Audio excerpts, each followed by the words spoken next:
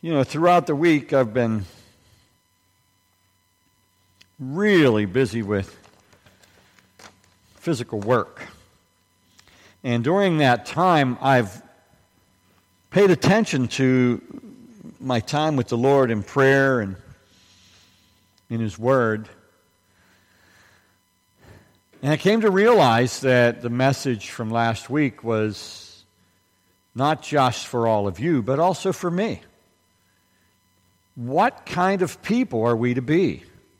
As I asked the children. The whole world is crossing boundaries these days. All established lines are being blurred, decimated, demolished, or even buried. The rules are rapidly changing. And things that once were accepted as moral and decent are systematically being eradicated. Well, we held dear, as for example, the rights of people to decide for themselves how they were going to direct their lives. The freedom that we enjoy in this land, for example, much of the world doesn't enjoy, but it's being whittled away.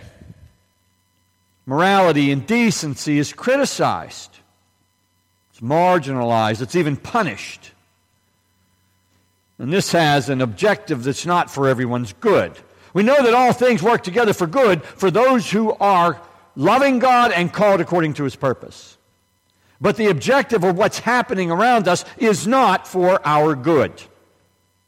On one hand, there's a push for tighter regulations, more orders, more mandates. On the other hand, we have a liberation of things that God hates. The established moral boundaries are being blurred at best. They're being eliminated at worst. And new, immoral freedoms are being pushed.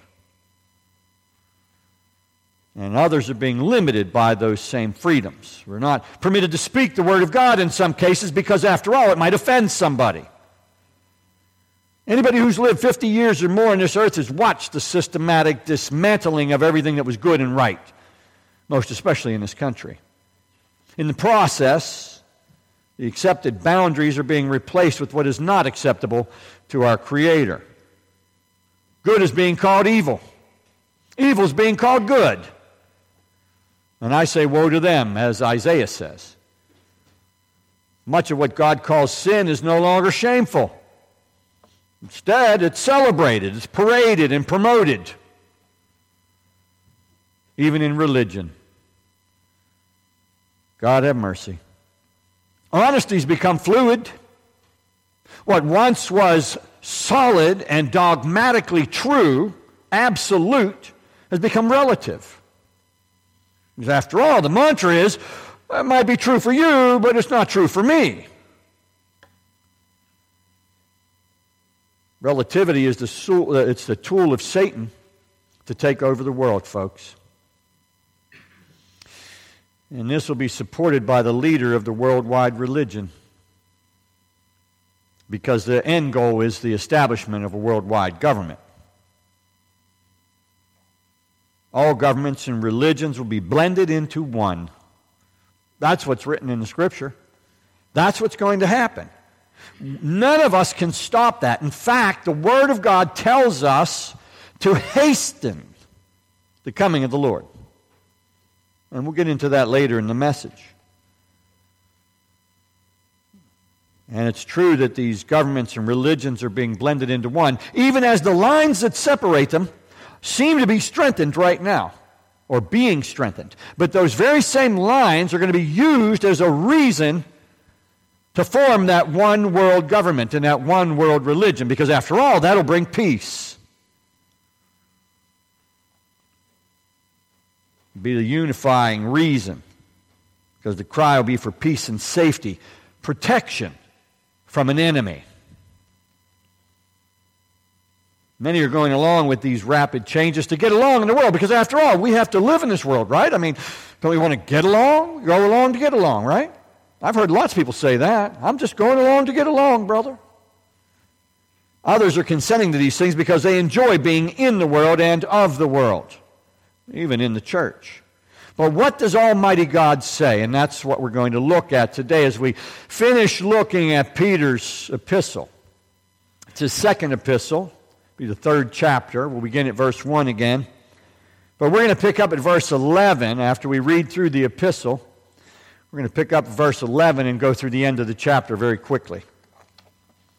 Before we do, though, I'd like us to pray. We can open the Bibles there to page 1863 if you decide to use one of those. Heavenly Father, I thank you, Lord. I thank you that your word is true. I thank you, Father, for the blessing of your word, that we have it at our easy disposal. We can read it, we can use it, we can share it, we can give it to others. Lord God, we can put it into ourselves where it'll do the most good for us. Let us not be those who leave it on a shelf to get dusty. Let us be those, Lord, who read it, whether it's an electronic Bible on a telephone or a tablet, whether it's a book form that we can pick up and hold in our hands. Lord, help us to remember each day to pick it up and read some part of it where your Spirit can teach us what you want us to know, that we can be those people that you call us to be. And all of God's people said, amen. It's 2 Peter chapter 3. Again, that's page 1863. Beloved, I now write to you this second epistle, in both of which I stir up your pure minds by way of reminder, that you might be mindful of the words which were spoken before by the holy prophets. He's pointing to the Old Testament there. Remember what they wrote. Can't ignore what they said. And of the commandment of us, the apostles of the Lord and Savior. In other words, the New Testament. So here he combines both the Old and New Testament. We covered all this last week. I'm not going to exposit it. Knowing this first, that scoffers will come in the last days, walking according to their own lusts and saying, where is the promise of his coming? For since the fathers fell asleep, all things continue as they were from the beginning of creation. For this they willfully forget that by the word of God the heavens were of old, and the earth standing out of water and in the water, by which the world that then existed perished, being flooded with water. But the heavens and the earth, which are now preserved by the same word, are reserved for fire until the day of judgment and perdition of ungodly men. See, the ungodly will be judged and punished. But, beloved, do not forget this one thing, that with the Lord 1 day is as 1,000 years, and 1,000 years as 1 day. There's no time with God. The Lord's not slack concerning his promise, as some count slackness, but is long-suffering toward us, not willing that any should perish, but that all should come to repentance. Who does God want to come to repentance? All. Okay, that's easy. But there are some who say he doesn't want all to come to repentance. So there are doctrines of demons in the world today that claim that God has some people created for his glory and others for destruction. That's not what his word says, but that's what they say. And I've got to point that out. But the day of the Lord will come as a thief in the night, in which the heavens will pass away with a great noise, and the elements will melt with fervent heat. Both the earth and the works that are in it will be burned up. Now, when he says the day of the Lord will come as a thief in the night, he's not saying he's coming like a thief. He's not going to be a thief. He's going to come secretly, in the sense that you're not going to know when. He's not going to pre-announce. It's going to happen, and then you're going to know. Therefore, since all these things will be dissolved, what manner of persons ought you to be in holy conduct and godliness, looking for and hastening the coming of the day of God, because of which the heavens will be dissolved, being on fire, and the elements will melt with fervent heat? Well, that's not a bright message, is it? He says, it's all going to burn up. So what kind of people should you be? That's what he says. Nevertheless, we, according to his promise, look for a new heavens and new earth. There's the hope that we have in Christ. See, that's the good news, in which righteousness dwells. He doesn't say unrighteousness. In fact, there will be no darkness in the light of God. Therefore, beloved, looking forward to these things, be diligent to be found by him in peace. Now, when he's talking peace there, he's talking about peace between us and God. Christ made that peace possible through his sacrifice. Without spot and blameless.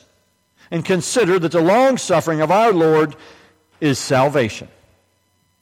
As also our beloved brother Paul, according to the wisdom given to him, has written to you, as also in all his epistles, speaking in them of these things, in which are some things hard to understand, which untaught and unstable people twist to their own destruction, as they do also the rest of the Scriptures. He was criticizing those who were already, at that time, twisting the words of Paul and making them something different. We have people today who disregard the teachings of Paul. They say it's not Scripture, but that's not what God's Word says.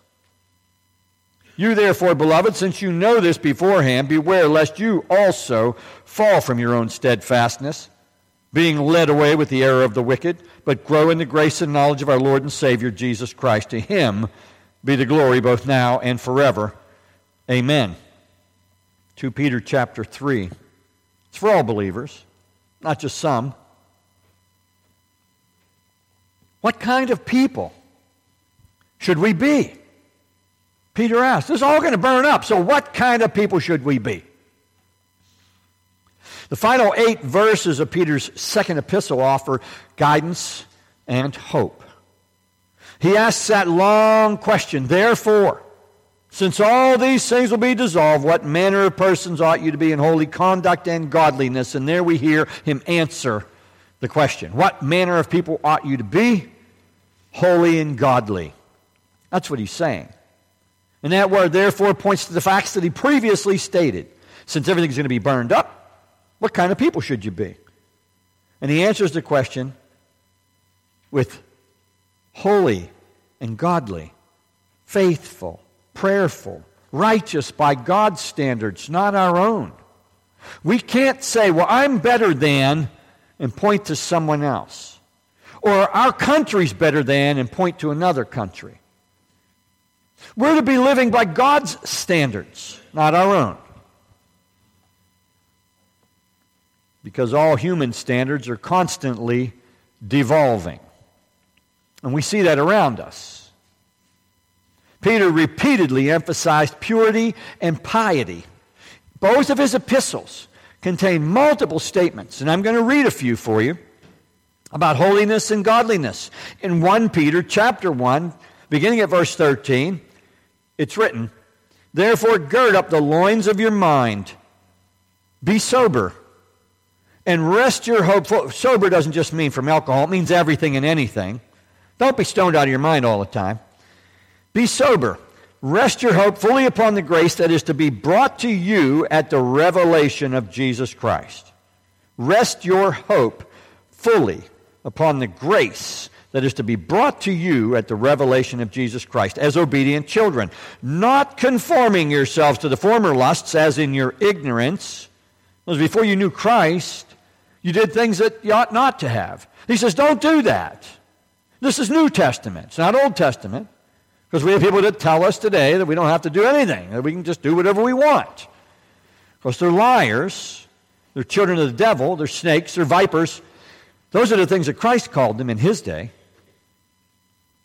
As obedient children, not conforming yourselves to the former lusts, as in your ignorance, but as he who called you is holy, you also be holy in all your conduct, because it is written, be holy, for I am holy. He's quoting the Old Testament there. And if you call on the Father, who without partiality judges according to each one's work, conduct yourselves throughout the time of your stay here in fear, knowing that you were not redeemed with corruptible things like silver or gold from your aimless conduct received by tradition from your fathers. In other words, religion doesn't save you. Whatever religion you received isn't going to save you. It's Christ alone. But with the precious blood of Christ, as of a lamb without blemish and without spot. See, it's not religion that saves us. Coming to this building doesn't save us. Attending prayer meetings doesn't save us. Studying the Word of God doesn't save us. It's the blood of Christ that he sacrificed saves us. He was the sacrifice that takes away the sins of the world. Now, therefore, laying aside all malice, it's written in 1 Peter chapter 2, all deceit, hypocrisy, envy, and all evil speaking as newborn babes. Desire the pure milk of the word, that you may grow thereby, if indeed you have tasted that the Lord is gracious. If you have tasted that the Lord is gracious, desire the milk. Peter is giving this instruction because apparently some of the people that he's writing to weren't. They weren't desirous of learning. They were happy to keep on doing things just as they always had. And he's saying, stop that. Don't do that. Especially now as we get toward the ends of his writings, he says it's all going to burn up. It's not going to be any good anyway. So don't be covetous. Be sober. Don't be a liar. Be one who tells the truth. And these are all implied because these things aren't specifically written there in some of these places that I'm reading from. He's saying, put aside all malice, all deceit. How deceitful is it for us to, on Sunday morning, sit in these seats, but all the rest of the week be somewhere that God would not approve of? If Christ is with you, if He is in you, He is with you. And if He is with you, do you want Him to be there with you when you're doing whatever it is that doesn't please Him? I don't. So put it away. Beloved, it's written in 1 Peter chapter 2 and verse 11, I beg you as sojourners and pilgrims, abstain from fleshly lusts which war against the soul.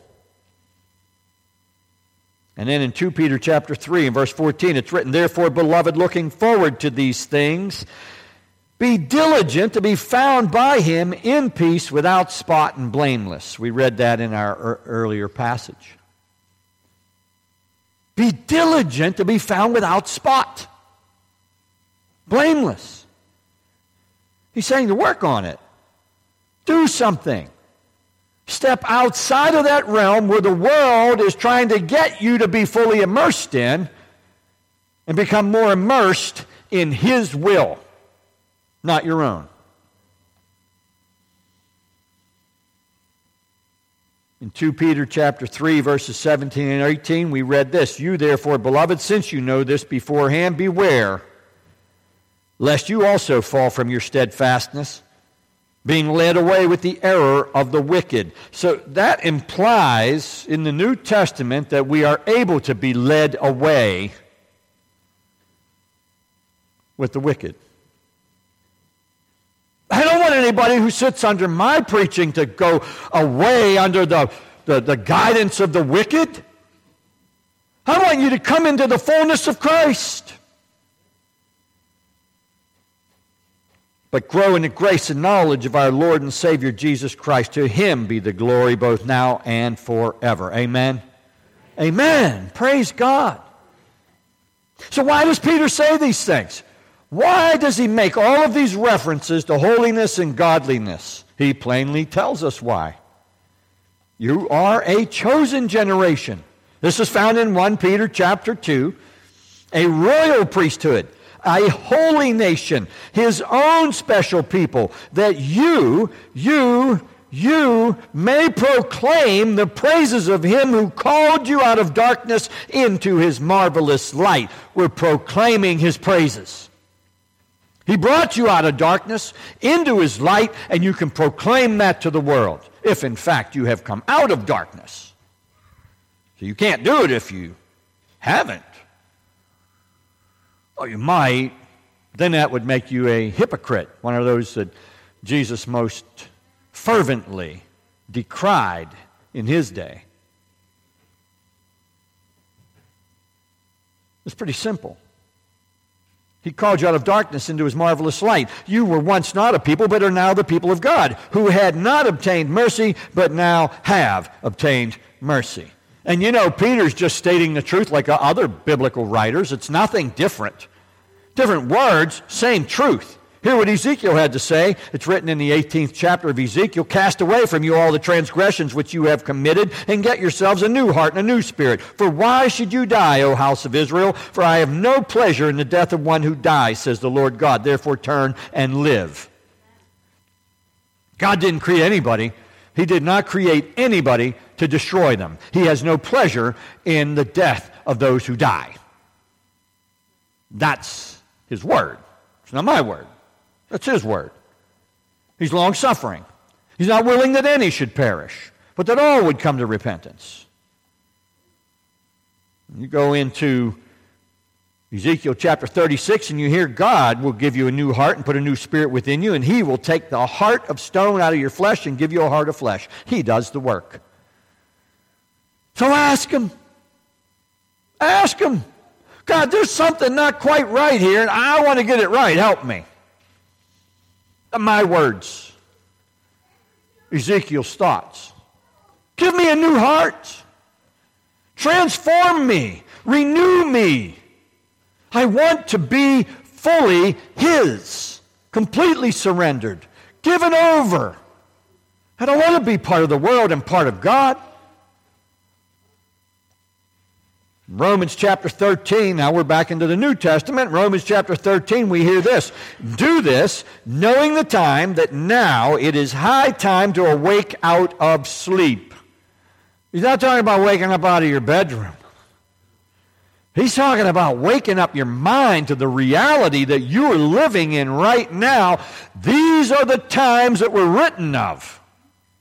We are in the days preceding the Lord's return. We don't know when, and no one knows. If somebody tells you they do, they're liars. The only one that knows is the Father. That's what our Lord said. For now our salvation is nearer than when we first believed. And if that was true then, when Paul wrote to the church in Rome, how much more true is it today? The night is far spent. The day is at hand. And he's now talking about last night and today. He's talking about the night of sin, the day of the Lord. Therefore, let us cast off the works of darkness. There's too many so-called Christians today who are walking in darkness, proclaiming to be people of the light. God's not happy. He's not happy one bit about that. Not one bit. Let us put on the armor of light. Let us walk properly. What kind of people are we to be? Let us walk properly as in the day, not in revelry and drunkenness, not in lewdness and lust, not in strife and envy, but put on the Lord Jesus Christ and make no provision for the flesh to fulfill its lusts. This was Paul writing to the Romans. Same thoughts as what Peter's saying. It's identical. And hear what's written to the Hebrews. Therefore we also, since we are surrounded by so great a cloud of witnesses, let us lay aside every weight and the sin which so easily ensnares us. Anybody here a trapper? Anybody know what a snare is? John knows what a snare is. Snare locks on, doesn't it, John? Doesn't let go, does it, John? It grabs on and it holds on till somebody outside of the snare releases it. True or false? The sin so easily ensnares us. And let us run with endurance the race that is set before us, looking unto Jesus, the author and finisher of our faith, who, for the joy that was set before Him, endured the cross, despising the shame, and is sat down at the right hand of the throne of God. Lay aside that sin which so easily ensnares us. What kind of people are we to be? Since all is going to be destroyed, this whole world and everything in it, the heavens above, God's creating a new heaven and a new earth, and we'll get there. James tells us, therefore, lay aside all filthiness and overflow of wickedness. Wait a minute, that's New Testament? And there are teachers today who say you don't have to lay aside your sin. Just embrace it, because God loves you right where you are. Now, He loves you right where you are, but He wants you to come out of it, because that's what His Word says. Lay it aside. Get rid of it. You can't hold on to wickedness. Receive with meekness the implanted Word, which is able to save your souls. Be doers of the Word, not hearers only, deceiving yourself. There are lots of people that hear the Word, but they don't do it. For if anyone's a hearer of the Word and not a doer, he's like a man observing his natural face in a mirror, and he observes himself and goes away and immediately forgets what kind of man he was. Doesn't even know what he looks like. But he who looks into the perfect law of liberty and continues in it, continues in it, and is not a forgetful hearer, but a doer of the work, this one will be blessed in what he does. You want blessing? Do what God says. You want blessing? Follow the Word of God. In Isaiah chapter 59 and verse 2, we hear this, "But your iniquities have separated between you and your God, and your sins have hid his face from you, that he will not hear." Now, some would say, oh, that's Old Testament. He was talking about his people there because they were sinning. And yeah, okay, let's keep going. "The Lord is far from the wicked," it's written in Proverbs 15:29, "but he hears the prayer of the righteous." Now, again, Old Testament, and I know there's those, and I have to stress this, folks, because there are people who believe that they can go on sinning, and God hears them when they pray, they think. But here with John, in verse 9, chapter 9 and verse 31 tells us, "Now we know that God does not hear sinners, but if anyone is a worshiper of God and does his will, he hears him." That's New Testament. God doesn't hear sinners when they pray? Seriously? Well, somebody pointed out to me, and I agree, that when a sinner cries out to God in prayer for salvation, God hears them. But don't ask God for favor if you're walking against His will. It's not how it works. His Word is so clear on this. What manner of people should we be? In Jeremiah chapter 5 and verse 25, it's written, "Your iniquities have turned away these things, and your sins have withholden good things from you."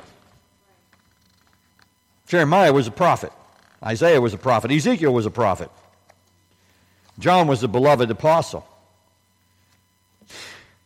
There's two parts in that question. The next part covers two things: looking for and hastening the coming of the day of God. Looking for it with expectation. It's something we covered more in depth last week. The Lord says, "Watch, therefore, watch, be watchful, remain watchful, don't be a fool." 10 virgins, 5 were wise, 5 were otherwise. They were fools, according to the Lord.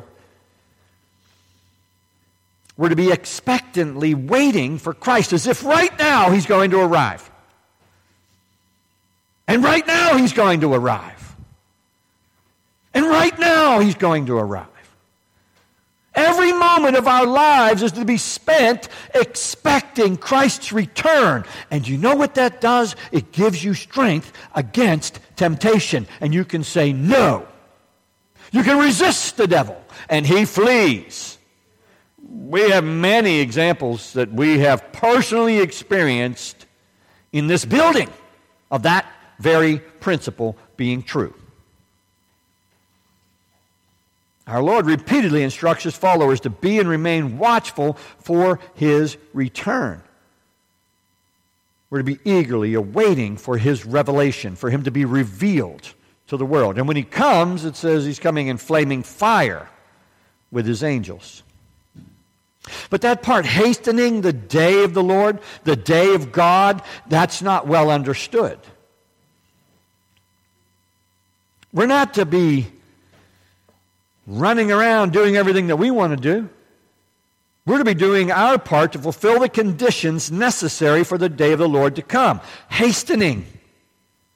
Hastening. That's part of our role as believers. But how do we do that, Pastor? The King James Version uses the word hasting there, which Webster says is the name of an early pear. Hasting. It bears fruit early. Okay? That's why that word was chosen. Because the fruit is the Lord's return. And we want Him to return. Or we don't. Maybe we're enjoying this life too much and we're saying, well, I wouldn't mind if it'd hold off a little while. There are many that do that. The New King James uses that word hastening, which means to urge forward or push on, proceed rapidly. According to Thayer's Greek lexicon, the root word means to make haste, to desire earnestly. Strong's Greek dictionary gives us that it is to speed, to study, and that is to urge diligently or earnestly, by implication to await eagerly. to haste unto. We want him to return. So we live each day. What kind of people ought we to be? Those who are waiting for their Messiah. Waiting for that one who gave his life so that our sins could be forgiven. Eagerly, earnestly expecting his return. Now, it's easy for us whenever we see the world falling apart around us, right? We think, oh, yeah, he's coming. He said it was going to get like this. And he did. And he is coming. When he was questioned about his return, the one that we call Jesus gave a list of things to look for. We can read it in Matthew chapter 24. We covered that a few weeks ago, maybe a couple months ago. And then he said, and this is a curious thing, he said, then this gospel of the kingdom shall be preached in all the world for a witness unto all nations. So you're going to see all these things happening. He says, this gospel of the kingdom will be preached in all the world for a witness to all the nations, and then shall the end come. You see, the gospel has got to go out to the whole world. And then the end comes. He also said, and we find this in Matthew chapter 28, go into all the world and preach the gospel. He instructed his people to do that. This is every believer's role in hastening the coming of the Lord. It's part of our role. We're to get the word out. We're to share the good news of the gospel of Jesus Christ. But Pastor, I just don't know it. Come in. Let's study the word. We will show ourselves approved. We will learn it. And you can share it with others, as John said he was doing last night. As Dylan and Tyler go out and share the gospel. All of us can share wherever we are with whomever we're with.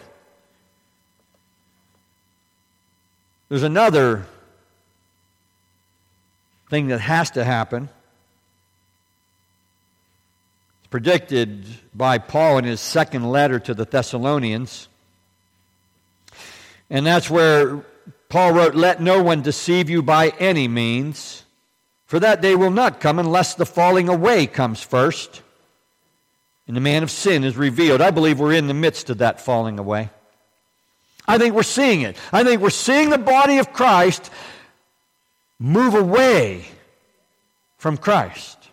Because we're adopting all of these things and embracing all of these things from the world. We move the boundaries and move the boundaries and move the boundaries until there are no boundaries. But God's Word is a book of boundaries for God's people. It tells us how to live our lives. It gives us the limitations. And it's for our own good. It is not because God's a killjoy and says, I've created you. You got to do what I say. He says, this is the best way for you to operate. He's the manufacturer. He knows the best way for his created beings to operate. So that man of sin will be revealed, the son of perdition, who opposes and exalts himself above all that is called God or that is worshipped, so that he sits as God in the temple of God, showing himself that he is God. And there are many that believe that there's going to be a temple built in the Middle East, and until that happens, we have nothing to worry about. But God's Word says we are the temple today, so I'm not so sure that that interpretation is accurate. Because if the people of God are the temple of God, then somebody sitting in the temple as the head of the temple, saying that he is in the place of God, could fit that description. That would be the son of perdition. He opposes and exalts himself. Now, as we look in Peter's second epistle, chapter 3 and verse 13, we hear this, nevertheless, we, according to his promise, look for new heavens and a new earth in which righteousness dwells. You see, we're not caught up in this earth, in this heaven, what we see. We're looking for that new one. You see, back to that focus on Christ, back to the focus on God's Word. And we can find in Isaiah chapter 65 that the Lord himself, speaking through Isaiah inspired by the Holy Spirit, for behold, it is written, I create new heavens and a new earth, and the former shall not be remembered or come to mind. Erased. Everything we are experiencing right now in this world will be completely erased. Not be remembered, won't come to mind. It's of little significance in the eternal point of view, folks. Yes, we have to live our lives. Yes, we have to do the day-to-day, whatever it is that our lives bring. We need clothing. We need food. We need a place to live. Yes. The Lord tells us not to worry about those things because He will provide. I can say I know that for certain. I live it. Doesn't mean that we're to just give up, sit on our hands, cloister ourselves together in some building, call ourselves by a special name and say, not living in the world. Paul said, I don't want you to be living in sin. He said, but I don't mean for you to come out of the world. But this passage gives us perspective because nothing on earth lasts forever. In Revelation 21, it is written. See, we got Isaiah, that's Old Testament, that's testimony one witness. We got Peter, testimony of another witness. And then we have John, who writes the revelation that was brought to him by Jesus Christ Himself. Now I saw a new heaven and a new earth, for the first heaven and the first earth had passed away, and there was no more sea. Then I, John, saw the holy city, New Jerusalem, coming down out of heaven from God, prepared as a bride adorned for her husband. It was beautiful, he's saying. Spectacular. And I heard a loud voice from heaven saying, behold, the tabernacle of God is with men, and He will dwell with them, and they shall be His people. God Himself will be with them and be their God, and God will wipe away every tear from their eyes. There shall be no more death, nor sorrow, nor crying. There shall be no more pain. How many of us would really enjoy that? I know a bunch of you can raise your hands. For the former things have passed away. Then He who sat on the throne said, behold, I make all things new. And He said to me, write, for these words are true and faithful. This is what we're looking forward to. No more pain, no more sorrow, no more death. Everlasting joy in the presence of our Creator. This is what we're earnestly expecting. At least that's what God's Word says we are to be doing. What kind of people are we to be? Those who are expecting this. In Philippians chapter 1 and verse 6, it's written, being confident of this very thing, that He who has begun a good work in you will complete it until the day of Jesus Christ. He will complete the work. Turn to Him. He's working on you, okay? He's had a real blockhead here to kind of shape up, okay? Let me tell you. He's had a lot of work to do on me. And He's still doing it. And I expect that He's working on all of you, turning you nearer to Him, turning you so that you are, in fact, the people that He wants you to be. Every day, every moment of every day. And not just daytime when the sun is shining or the daylight, but also every night. As I wrap this up, I want to encourage you with God's Word. I'm not going to go into the last few verses. Probably cover those next week. In verse 14 there in 2 Peter chapter 3, it's written, therefore, beloved, looking forward to these things, be diligent to be found by Him in peace, peace with God, without spot and blameless. See, that's your part. That's part of what He wants you to do. He wants you to walk in His presence. And in His presence there is no darkness. There is light only. Turn away from evil and do good, it's written. Let him seek peace and pursue it. 1 Peter chapter 3, verse 11, quoting the Old Testament. I think it's Leviticus, maybe. I can't remember. I had it, but I didn't put it in my notes here. Did I put it up there? Oh, Psalm 34:14. Okay. Turn away from evil and do good. Why would Peter quote that if we had nothing to do? I think that's a valid question. If he's quoting it, he's saying it's something for the New Testament church to do. Pursue peace. Do good. Turn away from evil. And Psalm 34 in verse 1, when I was looking at Psalm 34, I saw where the very first verse there says, let his praise continually be in our mouth. Continually. I know sometimes we kind of drag it out. Oh, well, this one's going to praise about that. That's going to praise about that. You know what? God wants to hear our praises.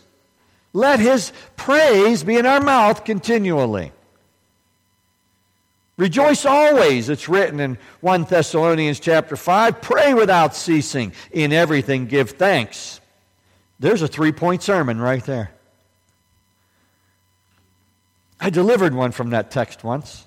15-minute sermon, whenever that's what was required. Rejoice always, point number 1. Pray without ceasing, point number 2. In everything give thanks, point number 3. Nailed it, 15 minutes. Some of you are probably wondering, why doesn't he do that anymore?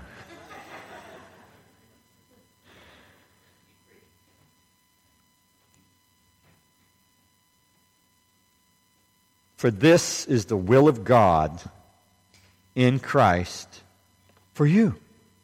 That's what he wants for you.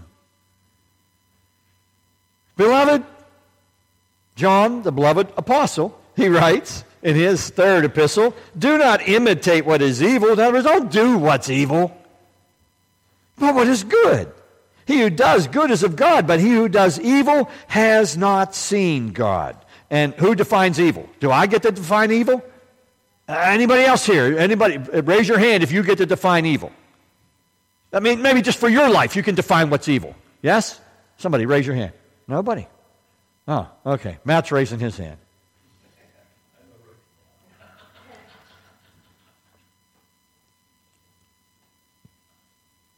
Whoever does evil has not seen God. And God's the only one that gets to define what evil is. He's the one that has established the boundaries. He says, this is what I want you to do. This is the kind of people I want you to be. And when we step outside of that, we are not being holy. We are being unholy, evil, wicked, iniquitous. These are all words that God's Word uses.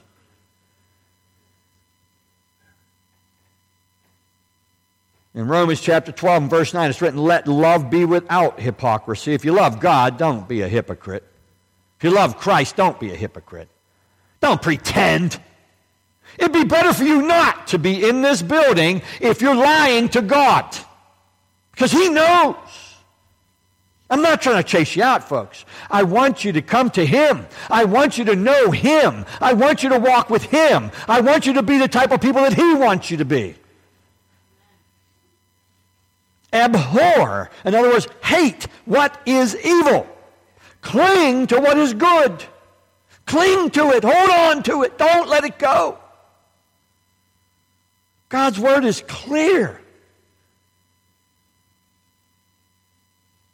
Chapter 12 there in Romans in verse 21 tells us, do not be overcome by evil, but overcome evil with good. Resist the devil and he will flee.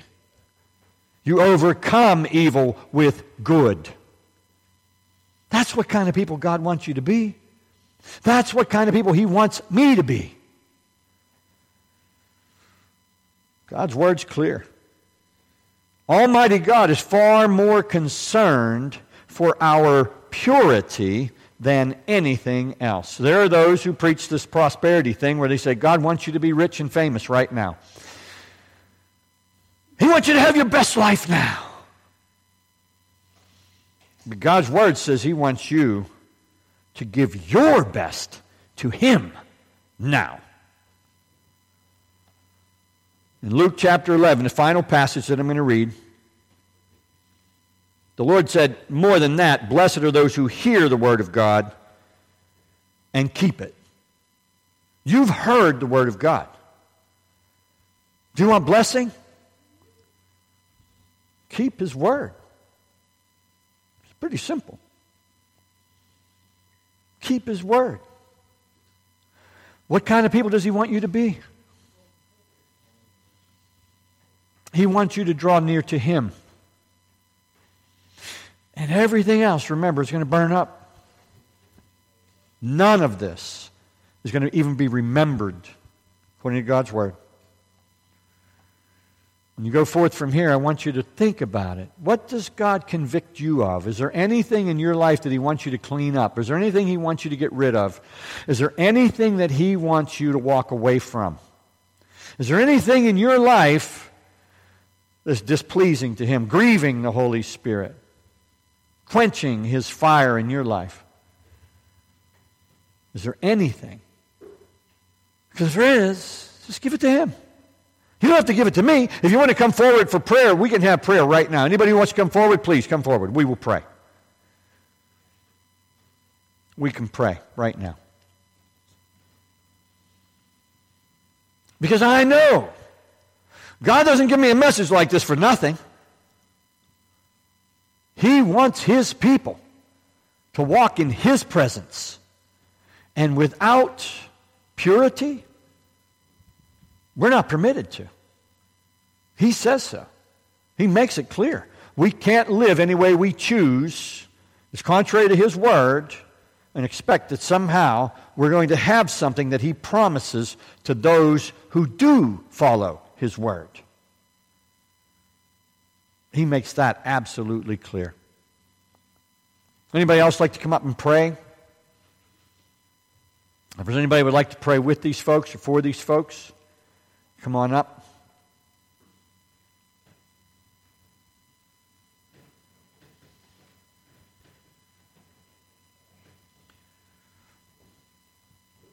I trust the Lord is guiding us by his word to come out of Egypt, to no longer be in the Nile. Denial. Denying the truth. God's word is true. There's none of us that can make God a liar. We make ourselves liars. His word tells us how to live. We're not to cross the boundaries. God has established the lines. We're not to blur them or demolish them or bury them. We're not to change his rules. We are to continue to accept what's moral and decent. Walk away from those who criticize and even punish what's right by God. We may not call good evil and evil good. The Lord tells us, woe to those who do so. Lord, I ask that you would take each one in this building. Strengthen us to walk in your will and your way. Let us recognize, Lord, that honesty is not fluid. What's true for you, Father, is true for us. The Bible is not a book of relativity. Help us, Lord. Help us, Father, as we move closer to that one world religion and one world government, that we would be people who would stand for the truth, that we would walk away from error, that we would not accept those things that are being forced upon your people. Help us not to consent to the things that are evil. Help us not to consent to the things that go against your word.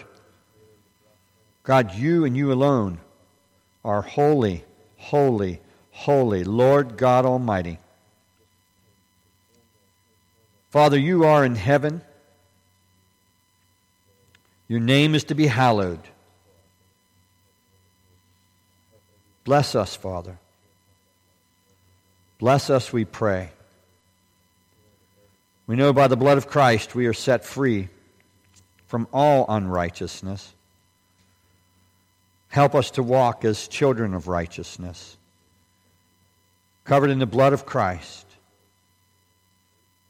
protected, Lord, from all manner of evil.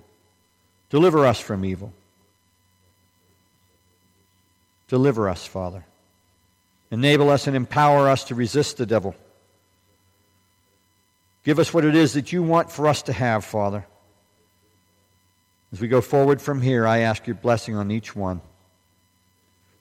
It's in Christ's name that I pray. And all of God's people said, Amen.